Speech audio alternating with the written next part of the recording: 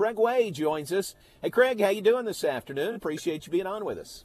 Hey, J-Mo, it's great to be on with you. I appreciate it. How are you today?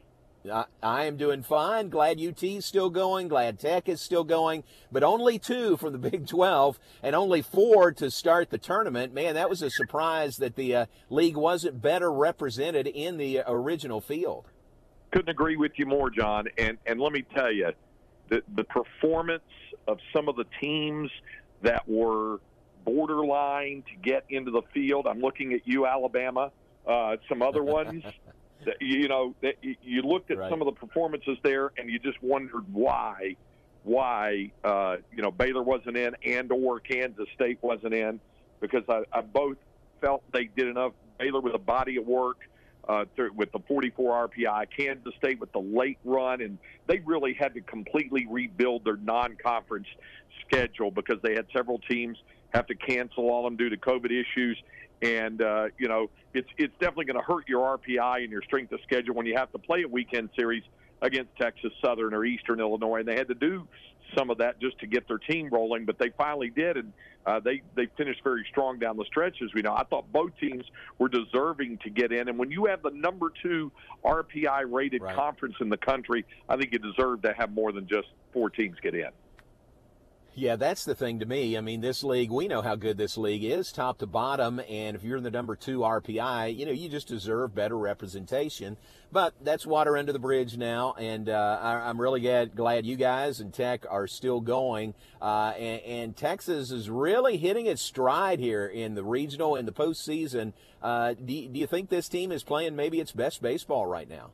Yeah, probably so, John. I think, they went through that stretch in late April to early May. They did drop 2 out of 3 at home to Texas Tech, including a rain carryover suspended game, and that kind of put them behind the 8 ball. But then they played really well in Fort Worth to take 2 out of 3 from TCU and finish the regular season with a flourish to split to share the Big 12 crown with TCU and draw the 1 seed. And I think that going into Oklahoma City in the Big 12 tournament, Coach Pierce wanted to make sure that he got work for his main weekend rotation, but didn't damage them. And they went 2-2 in Oklahoma City. Could they have done better, and did they want to do better? Yeah, but by the same token, he felt like he got his 3 weekend guys the work they needed to get in, and I think that has been able to play out well in the region because they were outstanding in the 3 games, outscoring the 3 opponents 33-5 in the course of the weekend to win the regional.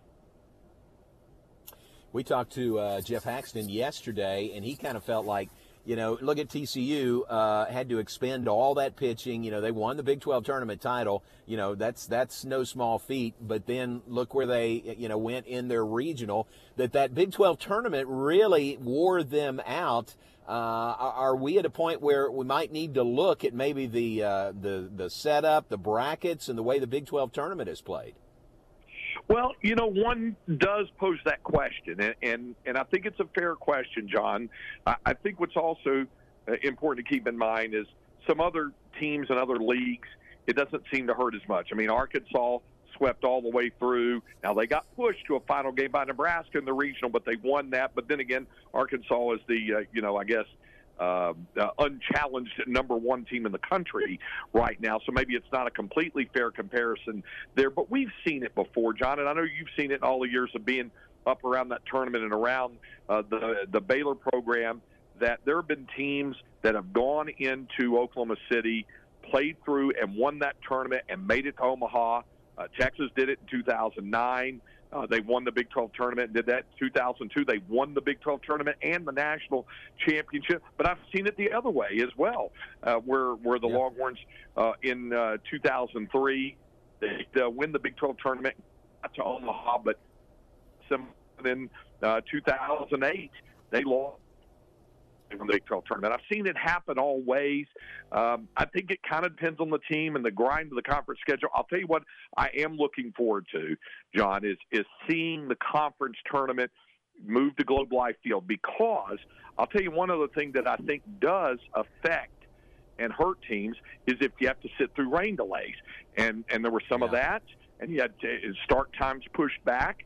You're not going to have that clearly in Arlington. You're going to have a completely climate-controlled environment, so everything will be able to start at least as close to on time as you can have, depending on the length of the game. So it's a fair question, and I think to look at it, but I have a feeling that, the pool play thing didn't work out very well, as you remember a few years back when you had too many meaningless games played on Friday night and Saturday morning. So I guess there's pluses and minuses to all formats. Yeah, that's a good point. That pool play, that was just not good. I mean, there were games going on that, very few people except the teams involved really cared about. Craig Way is our guest, the voice of the Texas Longhorns. Craig, can you talk a little bit about Mitchell Daly? I know he made the All-American team as a freshman. What do you see from him when you watch him play the game of baseball? I think it started, Garrett, back in the fall when he first came in. This is a kid from Madison, Alabama, up near Huntsville, and he did come in with some accolades. But as he came in, he just kind of quietly went about his business. He had a good fall, but he wasn't even really the starter when the season began. Speaking of the aforementioned Globe Life Park, when they opened up the season in that event in Arlington, where they went 0-3, by the way, against three teams that are still playing: Ole Miss, Mississippi State, and Arkansas. And Texas Tech also went 0-3 in that event. And he started to emerge then, and then a couple of weeks after that, he really just kind of made the second base position his own. I think that Coach Pierce and the staff expected him to play well defensively. He's been tremendous. He had one little hiccup at Oklahoma City where he had some errors up there. Other than that, all season long, he's been tremendous. He was great in the regional last weekend, but the big bonus was how well he has hit. And to be at or near the top of the team's hitting stats all season long has been an extra bonus. And he's found ways to get on base and to move runners along. And I think that's what surprised everybody, was how much he was able to contribute offensively, and that's why he was named the freshman All-American, I believe. That's a really good point. As far as the Super Regional goes in Texas, I don't think anybody in Austin was really expecting to see South Florida there. I'm pretty sure everybody was thinking, well, it's going to be the Longhorns and the Gators. But when you see this South Florida team and what they were able to do down there in that regional, what are your thoughts on this matchup with them and the Longhorns?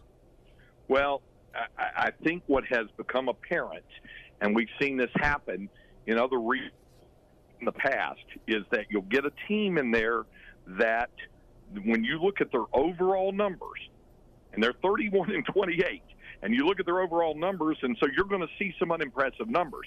What you really need to look at, however, is the extrapolation of the numbers down the stretch of the season. They had some guys hurt in their bullpen earlier in the year. They really had trouble bridging it to the end of games, and so they were extending starters, and starters were getting higher and higher ERAs and that sort of thing. But one thing this team did was they got healthy down the stretch. They've always been able to swing the bat well. They're not a team that's going to run an awful lot and moving runners up and bunting in small game. These are guys who like to slug the ball, and they'll swing the bat pretty hard, but they've gotten better starting pitching, and their bullpen has been really good of late. So that's why it presents an intriguing matchup for Tech. We all know TV makes this decision, but you guys are drawing that 8 p.m. start on Saturday and Sunday. How'd you draw an 8 p.m. first pitch? Yeah, I guess probably, J-Mo, the biggest plus about that is we know how it's going to be there, obviously, in the Super Centex and down here in the Austin area. It's going to be in the 90s on Saturday, so at least it'll cool off by 8 o'clock. The other thing that happens, J-Mo, there's a tradition around here for Longhorn baseball. You get to the regionals, you get to the super regionals, and it kind of winds up on one of those two weekends running concurrently with the Republic of Texas motorcycle rally. So you're going to have a ROT rally going on here in Austin. You have Harleys just rolling up and down MLK and down I-35, and you can hear those from the broadcast booth as you're calling the game. So that'll be going on as well. It'll be warm. There's no question about it. I guess the night start times on Saturday and Sunday might cool things off. Can you imagine? I imagine Hacks probably told you they're expected to be pretty warm out there in the South Plains with 2 o'clock starts for their best of three. Yeah, he said 105 predicted high on Friday, and they're playing in the middle of the day.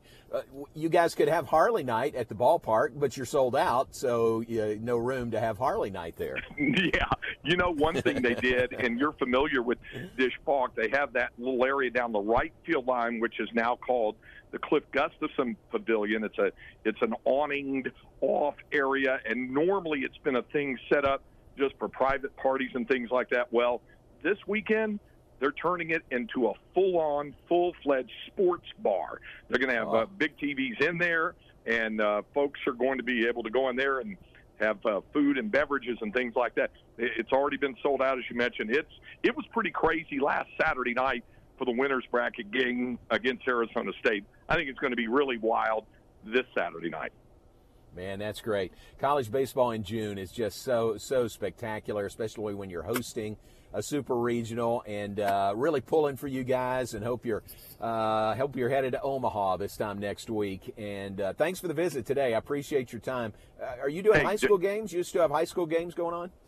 Well, I had to step back. I was due to call the 6A state championship for Valley Sports Southwest, but that's Saturday afternoon, and that bumps right up against it. So our good friend, you know him well, Brant Freeman, who calls action for Texas State on their third-tier television, he'll work with the guy who's helped us out on a lot of the Longhorn games this season, the former Longhorn standout pitcher Nathan Thornhill. So they're going to call the 6A state championship for Valley Sports Southwest on Saturday afternoon. I would have loved to have done it, but there is the matter of being at the ballpark in time to call that game Saturday night. Understandable. Hey, man, I appreciate your time. Always great to visit, and good luck to you and the Longhorns this weekend. Thanks, J-Mo. Great to visit with you as always. All right, appreciate it. That's Craig Way, the voice of the Texas Longhorns.